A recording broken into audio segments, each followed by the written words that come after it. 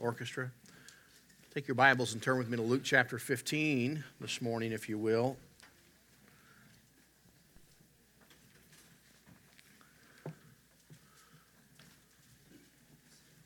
Luke in chapter 15 this morning. I'm going to talk to you this morning about the other prodigal stayed home. The other prodigal stayed home. How many of you remember when your kids were real little? You take their little toes, and this little piggy went to the market. This little piggy stayed home. How many of you knew when the piggy went to the market, he got cut up and put in butcher paper and put in the freezer? And can I tell you that so often we think of the prodigal, and we think of him dishonoring his father. We think of him disobeying his father. We think of the shame associated with all that happened with the prodigal. And in the story of the prodigal, we see the wonderful picture of forgiveness. We see the beautiful picture of being received in the family and how beautiful and wonderful that is. But I'm afraid so often we skip over a passage here and an understanding that it was not just one of the sons of the father who was prodigal, but rather one of the prodigals stayed home. Look, if you will, here in Luke chapter 15, verse 25.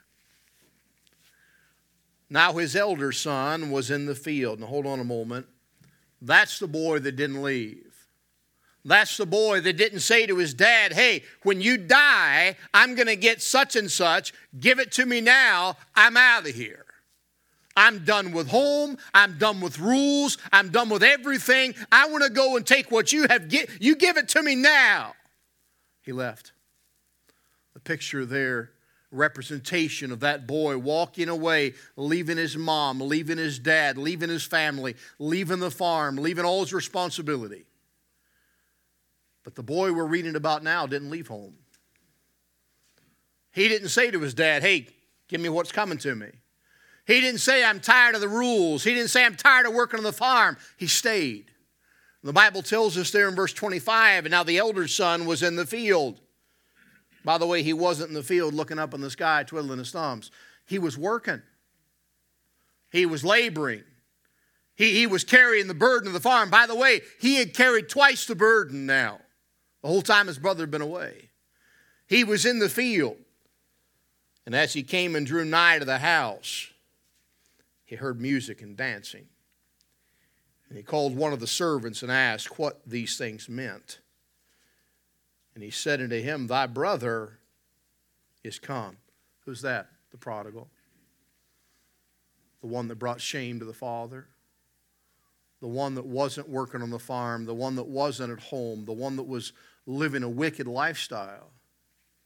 Thy brother is come. And thy father hath killed the fatted calf, because he hath received him safe and sound. Verse 28 is the pivotal verse here that reveals the heart of the other prodigal. And he was angry and would not go in. Therefore came his father out and entreated him. And he answering said to his father, lo, these many years do I serve thee. Neither transgressed I at any time thy commandment, and yet thou never gavest me a kid, that I might make merry with my friends. But as soon as this thy son was come, which hath devoured thy living with harlots, thou hast killed for him the fatted calf. And he said unto him, son, thou art ever with me, and all that I have is thine. It was meet that we should make merry and be glad, for this thy brother was dead, and is alive again, and was lost, and is found. Let's pray together. Lord, I believe with all my heart this morning that we need the message and the teaching and the truth we find here this morning. Lord, I believe our culture today, Christianity, Lord, is leaning so heavily in the direction of this other brother that stayed home, this other prodigal. Lord, I pray you'd help us. Help us to be authentic Christians. Help us to see the reality of a relationship in Christ. Help us, Lord, to find our identity in you and not in what we do.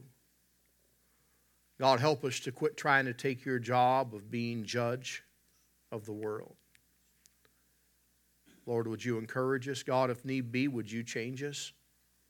Would you convict my heart this morning? Lord, would you work through us? God, help me to preach and write your truth. In Jesus' precious name we pray.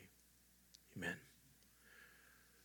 The picture of the prodigal son, as we call him, the one that left his dad and went to the far country and wasted his substance with riotous living and ended up in the hog pen. And it said that he looked down, he was in such a bad place, and he said, man, that looks delicious. And if you've ever been around hogs and slopping hogs, you know that to think that hog slop looks delicious, you're in bad shape. But in that story of the prodigal coming to himself, and he says, in my father's house, he said, if I go back and be a servant, I'll have enough to eat, I'll be fine. I will arise and go back into my father's house. And I love that picture, that decision to come back, and how powerful and how wonderful. I love when he came back and the father, rather than putting his foot on his neck as a symbol of the culture to his servants, kill him. Rather, he fell on his neck and kissed him and hugged him.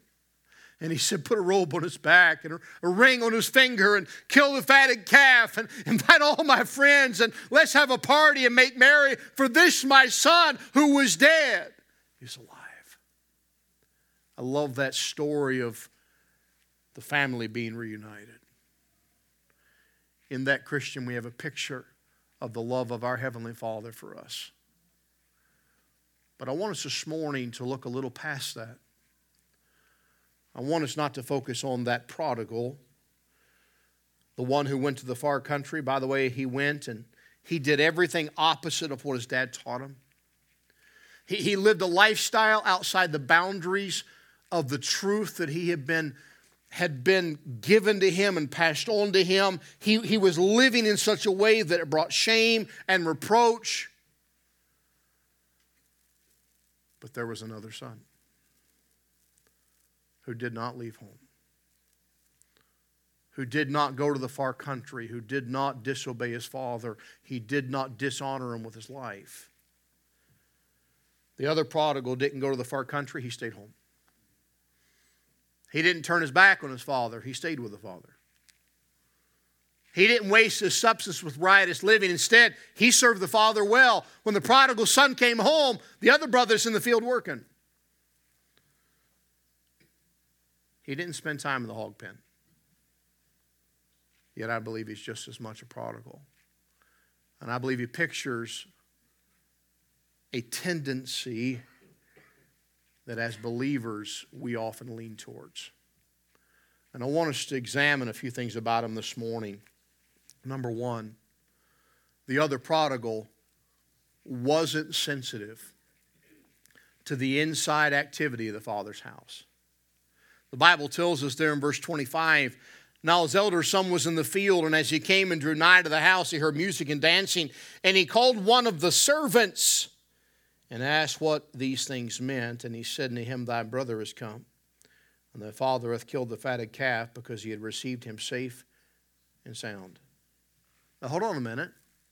Was he in the far country? No. Was he wasting his substance? Was he living with harlots? Was he doing things to dishonor his father? No, he was working.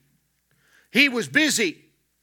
He was so busy, in fact, that he had to go to the servant and say, hey, what's going on at home?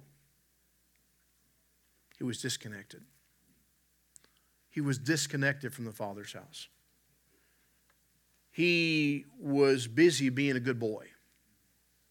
He was busy checking all the boxes of what he knew to be the right thing to do. But he was disassociated with the Father's house. He was making sure that he crossed all the T's and dotted all the I's, and that he did everything that he knew was right. but the relationship in the family wasn't there. He thought acceptance was through loyalty. Can I tell you that I love that song, Loyalty to Christ, and it's a wonderful song. We're going to sing it tonight. It's a wonderful song. We ought to be loyal to Christ. But my acceptation in Christ, who I am in Christ, is not based on whether I'm loyal or not. It's based on Him being loyal to me. It's based on who Jesus is, not who I am. Some of you, your whole life, have lived with the idea that I've got to make sure that I keep these rules, and as long as I do all these things, then God will be happy with me. And then God will really love me. I want you to know this morning, God loves you now. Amen. While you were yet a sinner, Christ died for you. By the way, if you got saved out of drunkenness and alcoholism, can I tell you, when you lay there in your own vomit with an empty bottle of booze beside of you, God looked down from heaven and said, I love him. I love him. I died for him. Can I tell you, no matter how broken your past, no matter how horrible the things in your life, God loves you. And that doesn't change when you get saved. You know, we have no problem preaching the gospel to a lost world and saying God loves you, but somehow, as believers, we have a problem believing that God still loves us after we get saved. We think we got to keep doing stuff so God will keep loving us. This older brother thought acceptance was through loyalty. Romans 8 says, and if Christ be in you, the body is dead because of sin, but the spirit is life because of righteousness. By the way, if I ask you this morning, how many of you believe in salvation through works? Probably nobody would raise your hands. He said, no, preacher, the Bible says, for by grace are you saved through faith, and that not of yourselves to get to God. Preacher, we know that. We say we believe in salvation by grace through faith, but we tend to live in such a way like this other prodigal that, man, I got to make sure I do all the good stuff. I'm not saying we should disobey the Lord, but I'm saying that my identity and who I am in Christ, my relationship with Christ is not based upon what I do or my service or my labor. This brother who stayed home, this other prodigal, he wasn't sensitive to the inside workings of the Father's house. Christ is our mediator. He loves us. Can I make a statement this morning, a powerful statement I believe that I hope you'll get a hold of this morning with this thought. Too many Christians have divorced their first love and have remarried the offspring of their first love. Some have left the Savior and have started courting doctrine. They're more concerned with the doctrine of Christ than they are with the deity of Christ. Can I tell you that being a Baptist won't get you to heaven? Nor will being any other religion. Nor will joining any other church. Because my salvation is based on who Jesus is. Amen. That's it. I believe this other brother was so wrapped up, and by the way, I believe it started when his brother left. I believe he looked at his brother and said, what a loser. What a bum. How could he do that to our dad? How could he do that to our family? I'll never do that. I'm going to show Dad that I'm the best son. I'm going to work harder than my brother. I'm going to do everything I can do to show my dad that I'm the best son he ever had. And yet there was a disassociation with the Father's house. Christian, don't ever let yourself get so busy that you get disassociated with the Father's house. That you get disassociated with the inner workings of God's plan and God's purpose. We've got to have the pulse of our God. I got a Fitbit this year. I went Boxing Day shopping, Brother Ahmad. I went Boxing Day shopping for 15 minutes. And some of you went Boxing Day shopping and you braved the crowds, not me. I pulled up in Best Buy. I walked in. I said, I want this. I walked out. I was done. But I got this Fitbit. It tracks how much I sleep. I sleep like 3 hours a day. It tracks, Brother Mike, my heart. It says I don't have one. And now for it to work, it has to be on my wrist. If I take it off and lay it there, it can't feel my pulse. It doesn't read what my pulse is. Why? Because it has to be connected. It has to be on my wrist. It has to be touching to be able to get that reading of the pulse. Christian, too many of us, like the other prodigal, we're doing right things. We look right, we talk right, we act right. We're busy. But we don't have a finger on the pulse of our Father's house and what He wants. We see, number one, I said that the other prodigal wasn't sensitive to the inside activity of the Father's house. Number two, the other prodigal's lack of intimacy turned to anger. Verse 28. And he was angry. By the way, if you ask him, if he said, hey, do you have a right to be angry? So you better believe it. Yeah, I've got a right to be angry. That good-for-nothing, dirty, sorry brother of mine dishonored my mother and brought a bad name on my dad. And he didn't do his job. And he failed and he dishonored. And I have a right to be angry. Guarantee you he thought he had a right. His lack of closeness caused and kindled an anger that was a fire. It goes on to say, and would not go in, therefore came his father out and entreated him. He would not fellowship with his brother. We're talking about blood brothers. Now, I know that this is a touchy subject, and I know that some of you come from difficult family situations, and I want to be sensitive to that. I know that some of you would say, Pastor, I have a dysfunctional family. I understand that. But there are families where some of you maybe even experienced it personally, where brothers and sisters or brothers, they don't talk. No, I don't want to talk to him. There are those that you have people in your life that maybe once you were close to, that now there's a separation. But we're talking about brothers. Same blood. Same father. And he said, I'm not going in there. I'm not going to do it.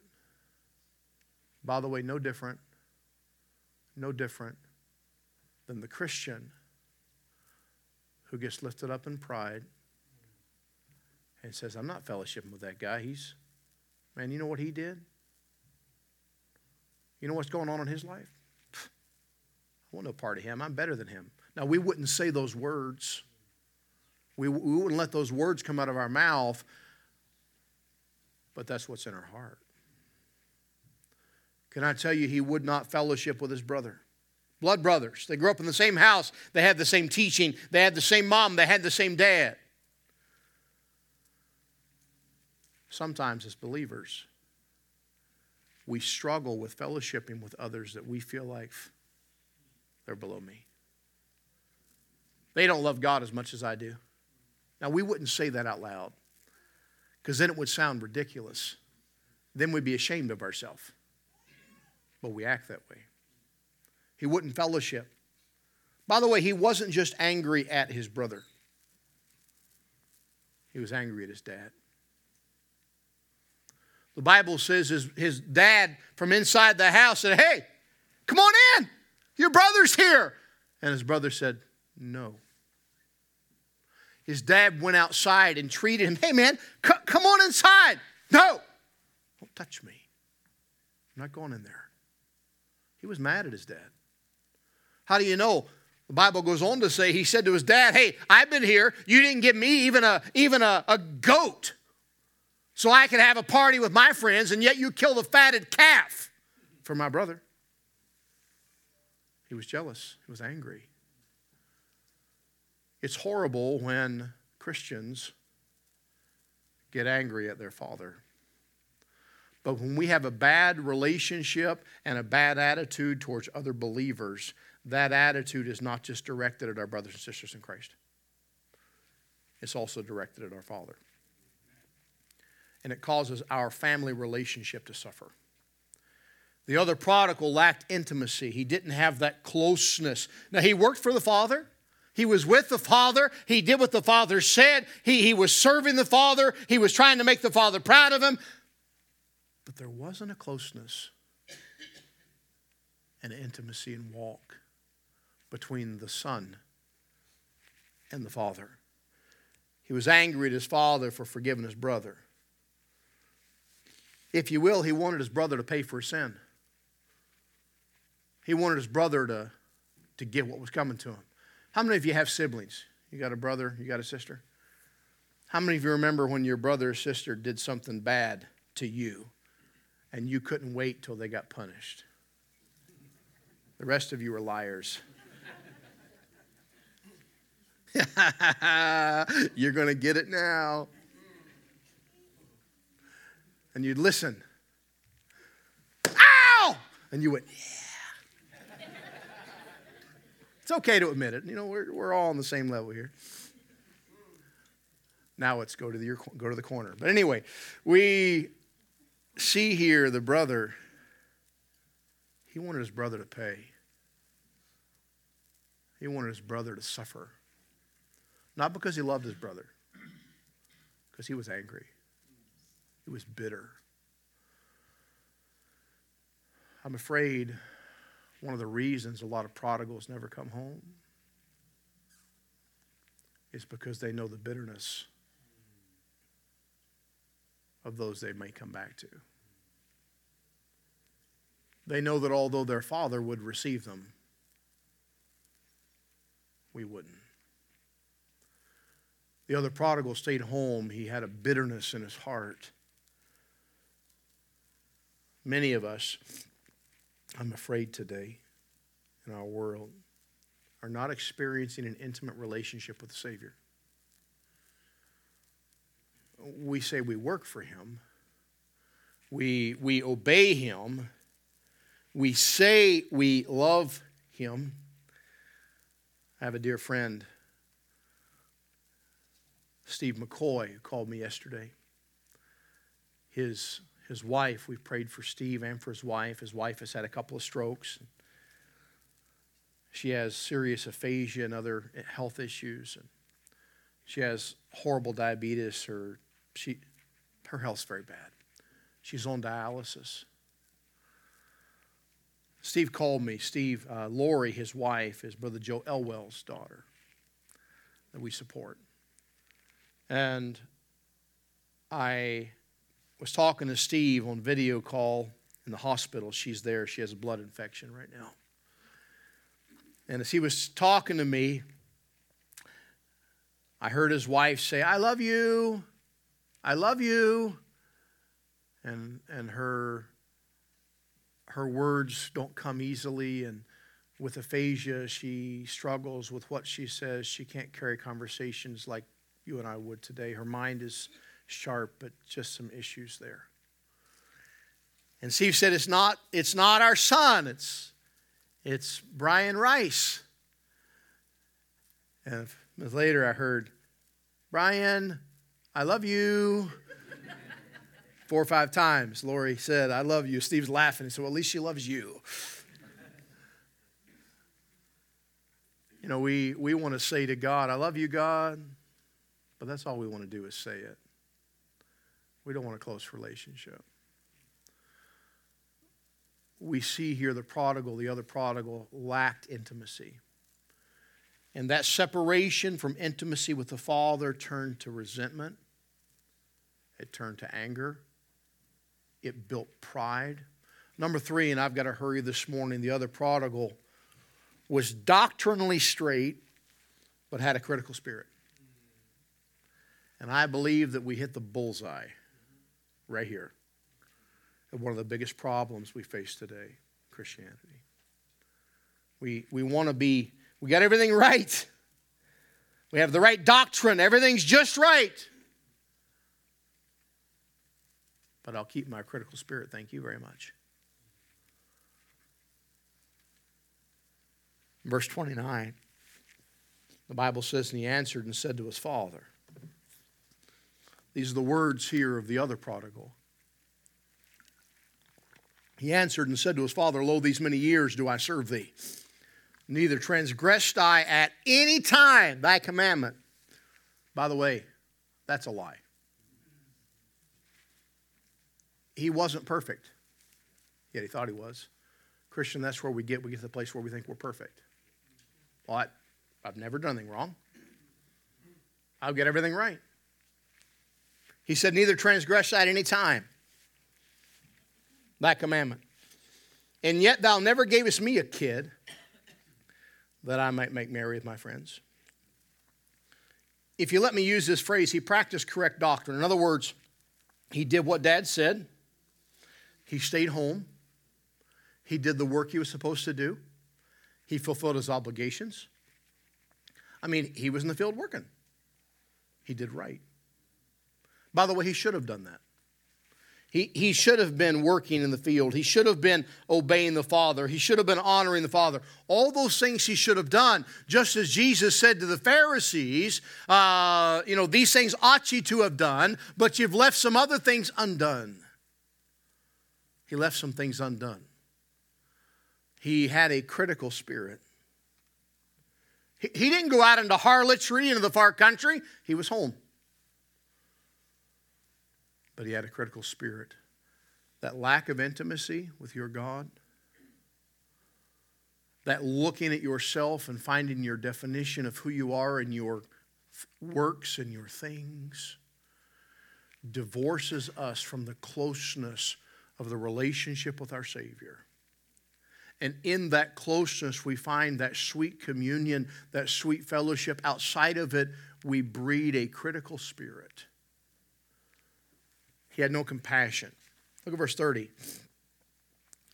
But as soon as this thy son was come, which has devoured thy living with harlots, thou hast killed the fatted calf for him. How many of you have ever been around chickens? I'm not talking about fried chicken. Although I'd like to be around some fried chicken right now. That sounds pretty good.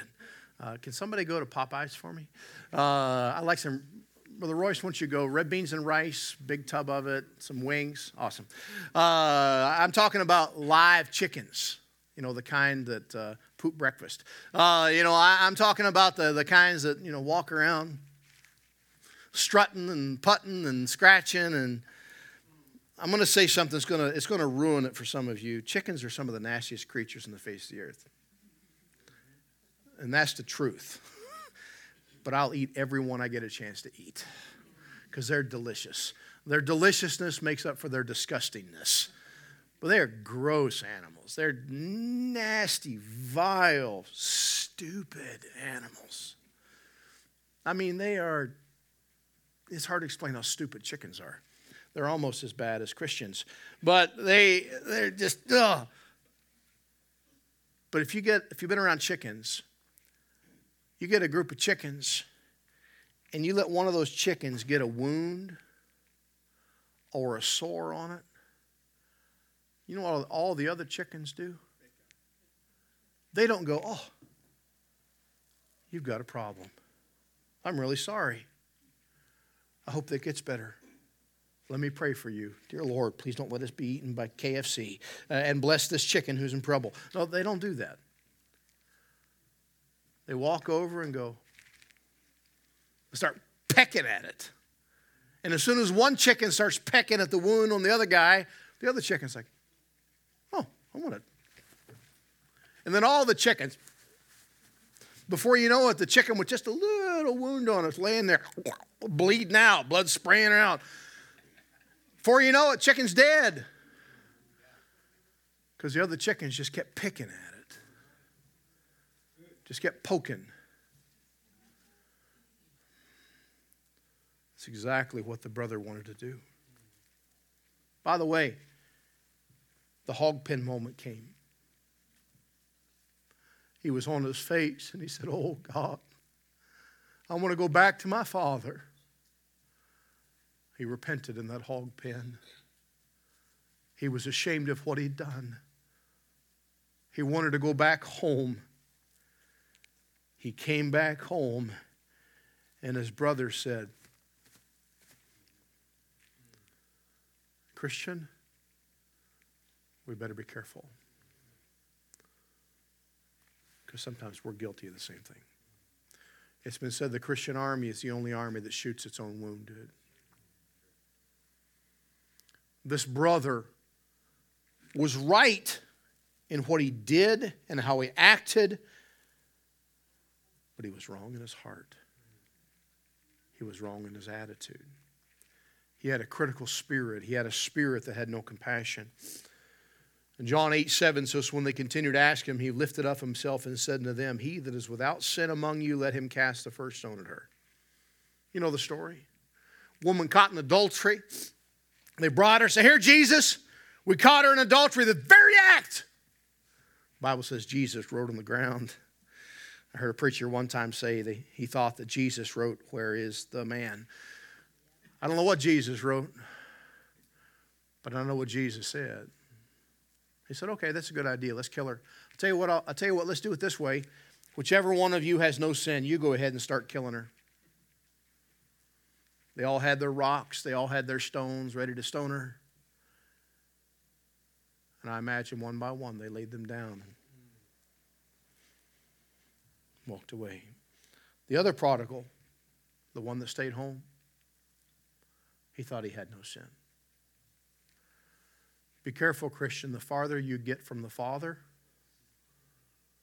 the farther you get from the Word of the Father, the more you begin to judge yourself by your standard rather than God's standard. And you begin to see yourself, I'm perfect.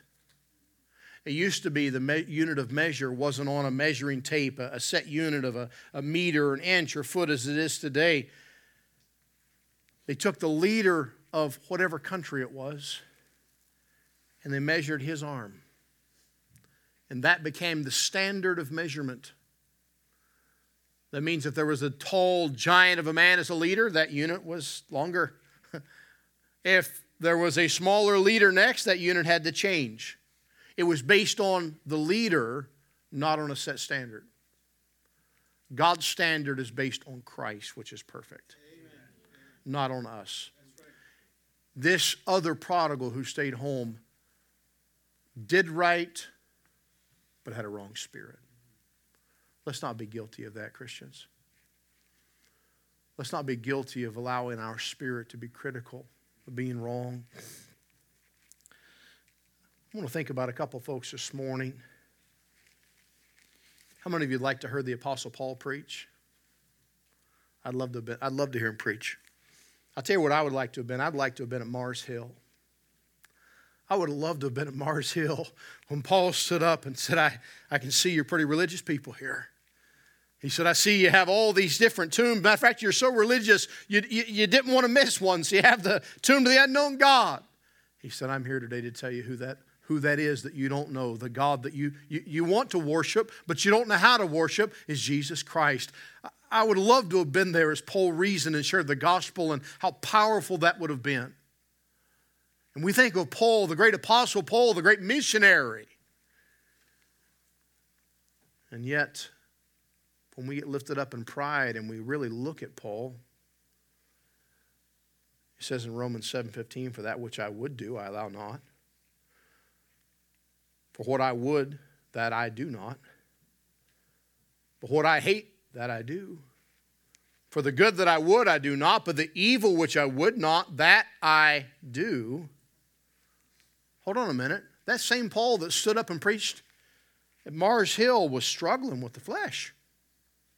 That preacher, that great preacher of the gospel to the Gentiles, he had a struggle with his flesh. I'm I'm not listening to him. He's not perfect like I am. That's where our heart goes sometimes. Romans 7 says, "Oh, wretched man that I am." Paul didn't say, "Oh, great preacher that I am. Oh, great evangelist that I am. Oh, wretched man that I am. Who shall deliver us from the body of this death? I thank God through Christ Jesus our Lord. So then with the mind I serve self, the law of God, but with the flesh the law of sin." It's almost a cry for help. And by the way, a cry that comes from all our hearts. Because we all are in the same condition. But praise God, redeemed, forgiven, loved by a holy God. You know, if we had, in a few weeks, a week and a half, we have Pastor Wilkerson and his dear wife coming. Wonderful, sweet Christians. I really hope all of you get to meet them. I don't say this lightly when I say he's probably one of the best Christians that I know. I promise you he'll be an encouragement to you if you just get to say hello. But if a week and a half from now Pastor Wilkerson gets up behind this pulpit and before he begins his message says, "Hey, you know what? I'm having trouble with the flesh. I'm struggling here." You know what most of you would do? You'd get up and leave. You'd say, "Well, I don't need to hear what he has to say." How does that happen? It happens when we develop a critical spirit by separating ourselves from the Father. Oh, I'm doing all the right stuff, but my spirit's not right. Number 4. The other prodigal that stayed home was not aware of what he had by being a part of the Father's house. Christian, don't miss this morning. Don't miss this thought. Verse 31. It says, "And he said unto the son, Thou art ever with me, and all that I have is thine." The other prodigal was complaining. He said, "Dad, you gave him the fatted calf. You put a robe on. You gave him a ring. You never even gave me a goat. Not even a kid goat to have a party with my friends." And the father said, "What are you talking about, boy? Everything is yours." Years ago, before we came to Canada, probably 20 years ago, I was at my parents' house, and we weren't yet in Canada. We were traveling, and we were going to be there for Christmas. And outside of my room when I was a boy, and that same room then, was an old shotgun.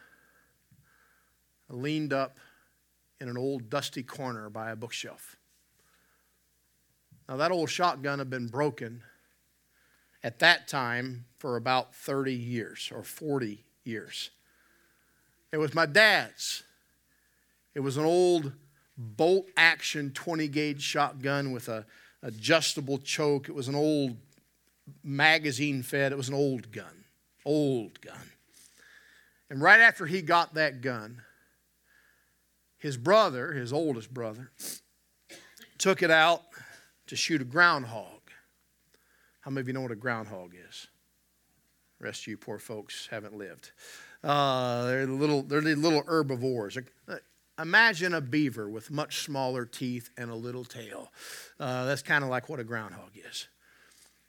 And the little ones, Brother Mike, are pretty delicious. The old ones, you got to have a lot of sets of teeth to eat them. But my uncle went to shoot this groundhog. And he shot the groundhog with the shotgun. And the groundhog went up in the tree.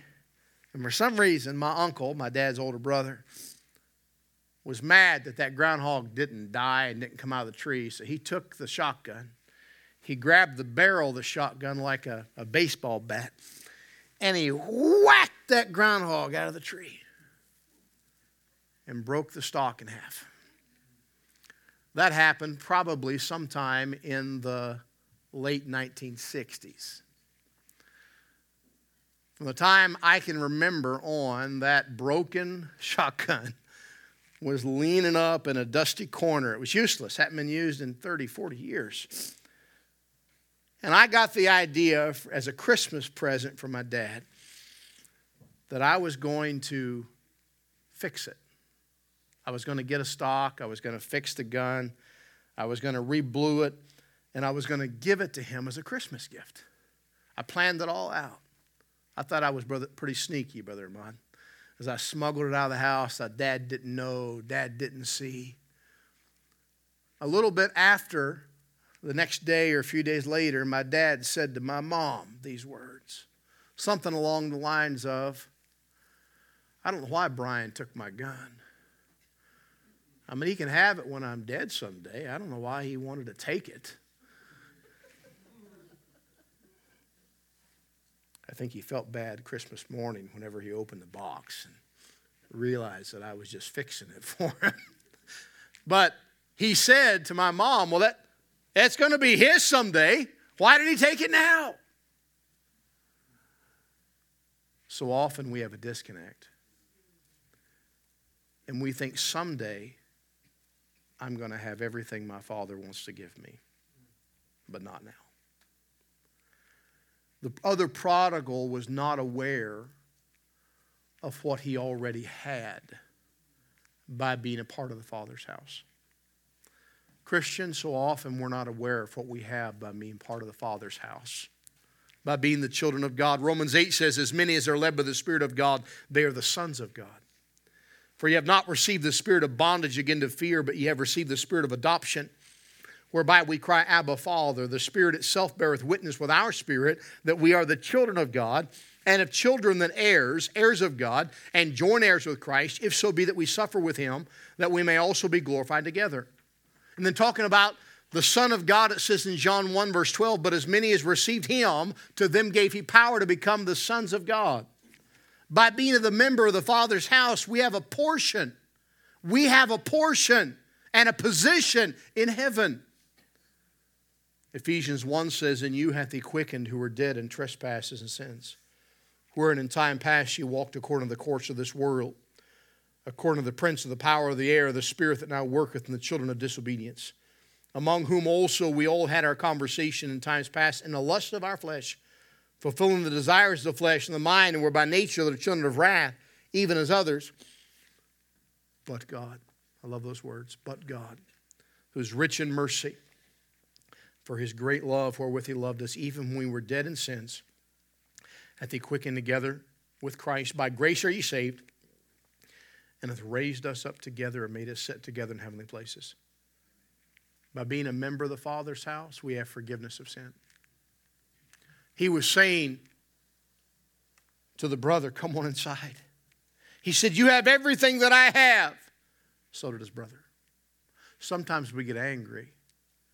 We think we deserve more from God than somebody else. Why does God give them? They're not as good as I am. They're not as straight doctrinally as I am. They're not as pure as I am. They're not as holy as I am. They're not as committed as I am. They don't work as hard as... We don't say these things out loud. But we think them in our heart. The prodigal here, the other prodigal, wasn't aware of what he had. But by being a member of the Father's house, we have full forgiveness of sin. That's a wonderful thing, full forgiveness. But God commendeth his love towards us, and that while we were yet sinners, Christ died for us. I don't have to work for forgiveness. I can't. It's a gift.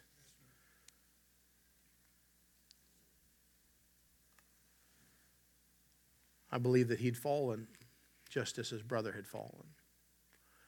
But he had available to him the relationship with the Father because of all that came by being a part of the Father's house. Christian, we have all that comes. We read in this book by being a part of the Father's house. Number 5 this morning, the other prodigal, to him, correctness meant more to him than compassion or conversion. Look in verse 32. The father said it was meet that we should make merry and be glad, for this thy brother was dead and is alive again, and was lost and is found. I love the story of the woman at the well, the Sychar's well. Can I tell you what the eventually happened that day in the city of Samaria and the areas about Samaria? Many people got saved. They believed in the Lord Jesus Christ.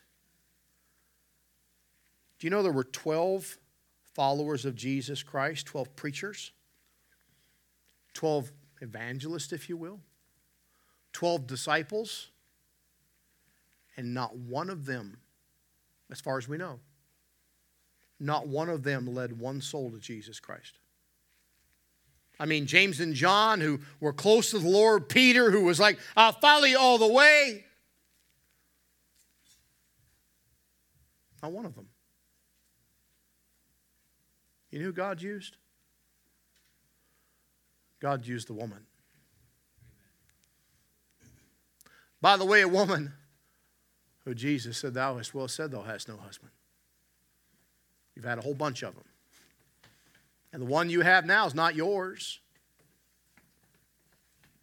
We see there, and yet the Bible tells us, and God records in Scripture, that she left her water pots. Hold on a second. Ahmad, she didn't get baptized yet.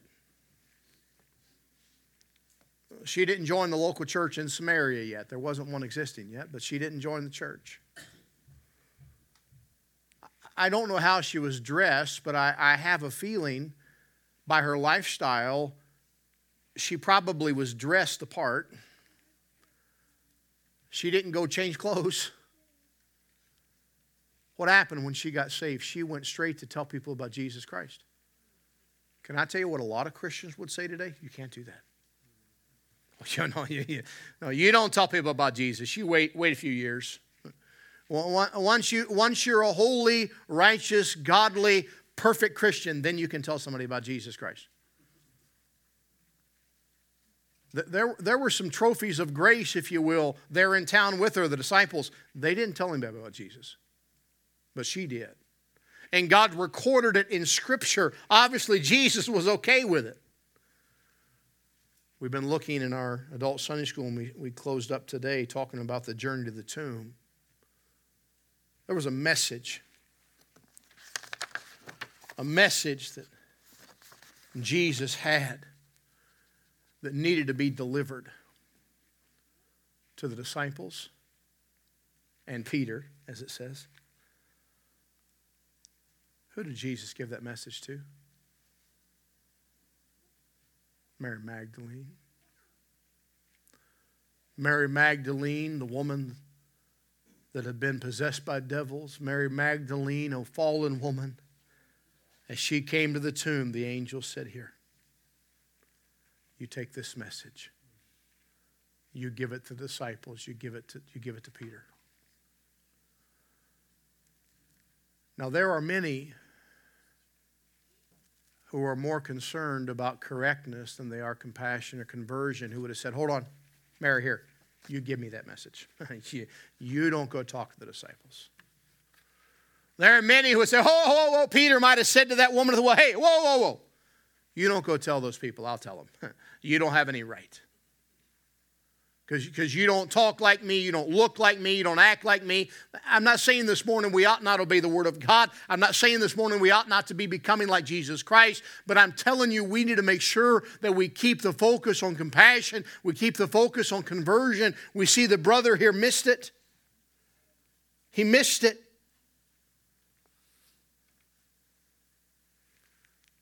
We need to realize God has a plan. By the way, we want to give a very tight scope and say, well, you know what? There's only a few people that really love the Lord. It was like Elijah. Oh, God, there's nobody. Nobody loves you like I do. There's nobody that serves you. And God said, what do you mean?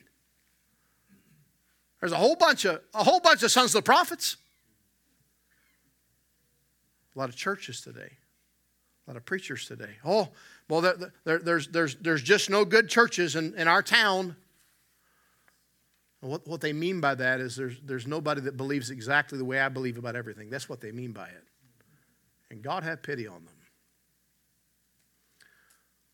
May we realize the importance of the gospel getting out, the importance of compassion for the lost. By the way, God didn't call you to keep His word pure. That's God's job. What's your job? To tell His word. That's the way it works. I don't have to guard it and hold it and keep it pure. God does that. I just got to give it out. I just got to tell it. That's the focus, the way the focus ought to be. By the way, He didn't call me to build a church. God didn't call you to build a church. Why?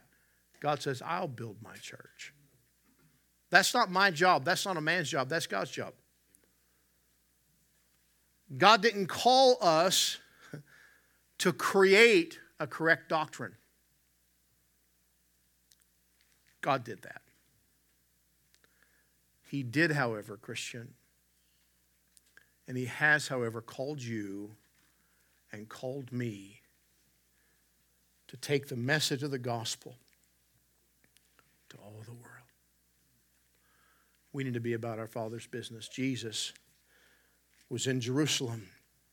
Mary and Joseph were there, and they left, and on their way home they realized, hey, did you get Jesus? No, I thought you got Jesus. Ha! They turn around, they run back to town. We lost Jesus. I mean, it's one thing losing a child. That's pretty bad. I mean, you lose your child. Some of you, you maybe lost your kids. Hope you found them. But you lose your kid, that's bad. They lost the Son of God. I mean, think about that. They come back. Whew. I can hear Mary now. What were you doing? And Jesus said, Wished you not? I must be about my Father's business. Christian, we need to be about our Father's business. By the way, our Father's business is not trying to impress somebody. It's loving as Jesus loved. Let's not fall into the danger that the other prodigal fell into, becoming disassociated, critical, bitter, separated,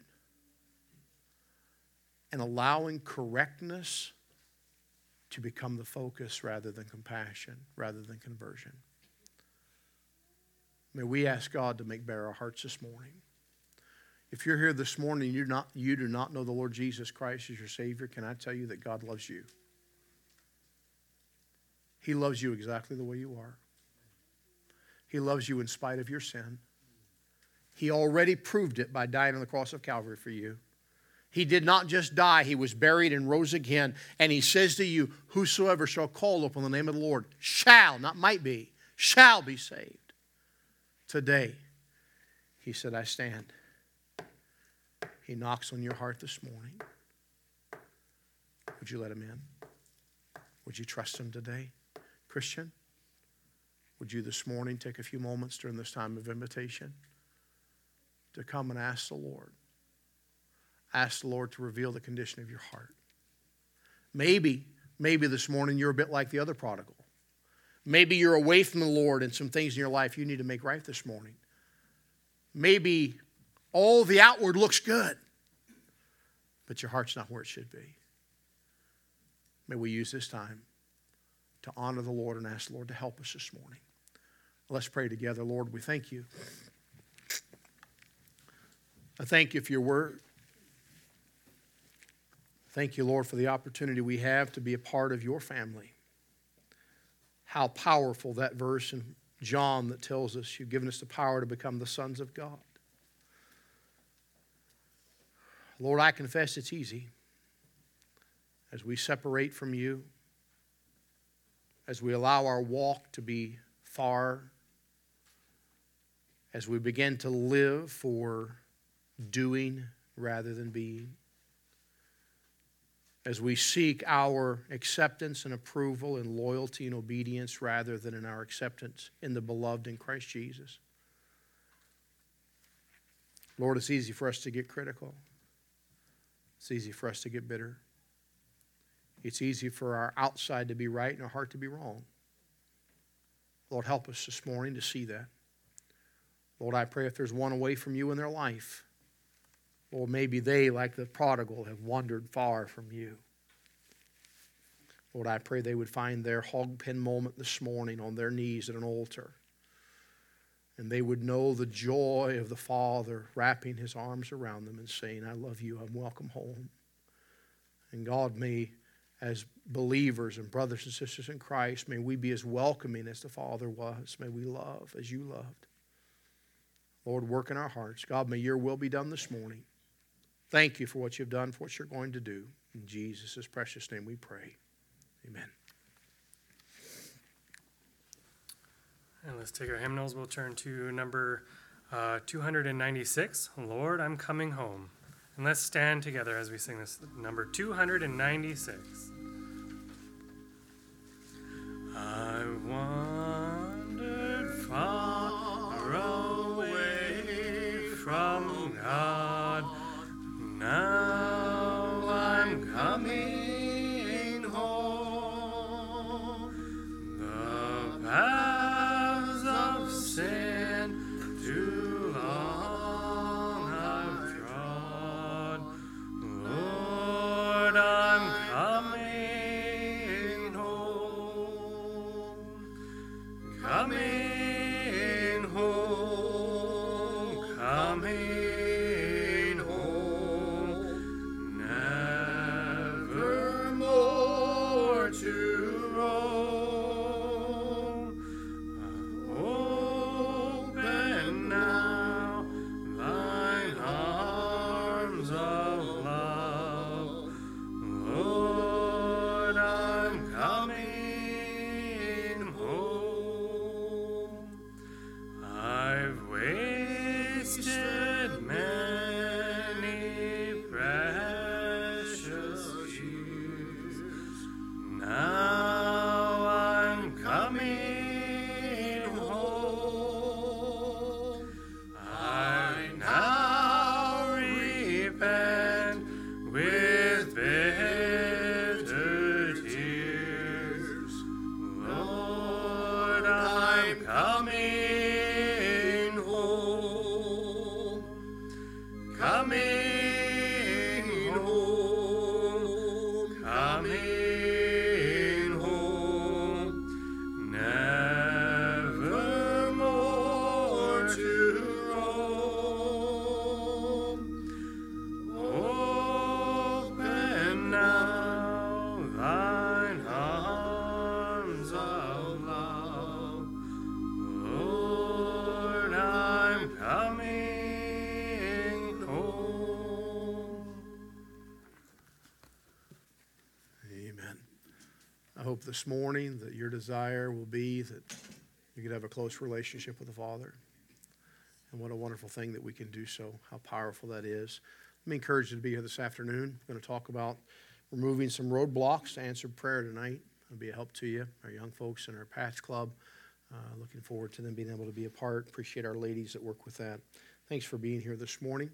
I'm going to ask Brother Gerald if you would. Sure appreciate Brother Gerald and Miss Carol, the faithful family. Brother Gerald, would you close us in prayer this morning?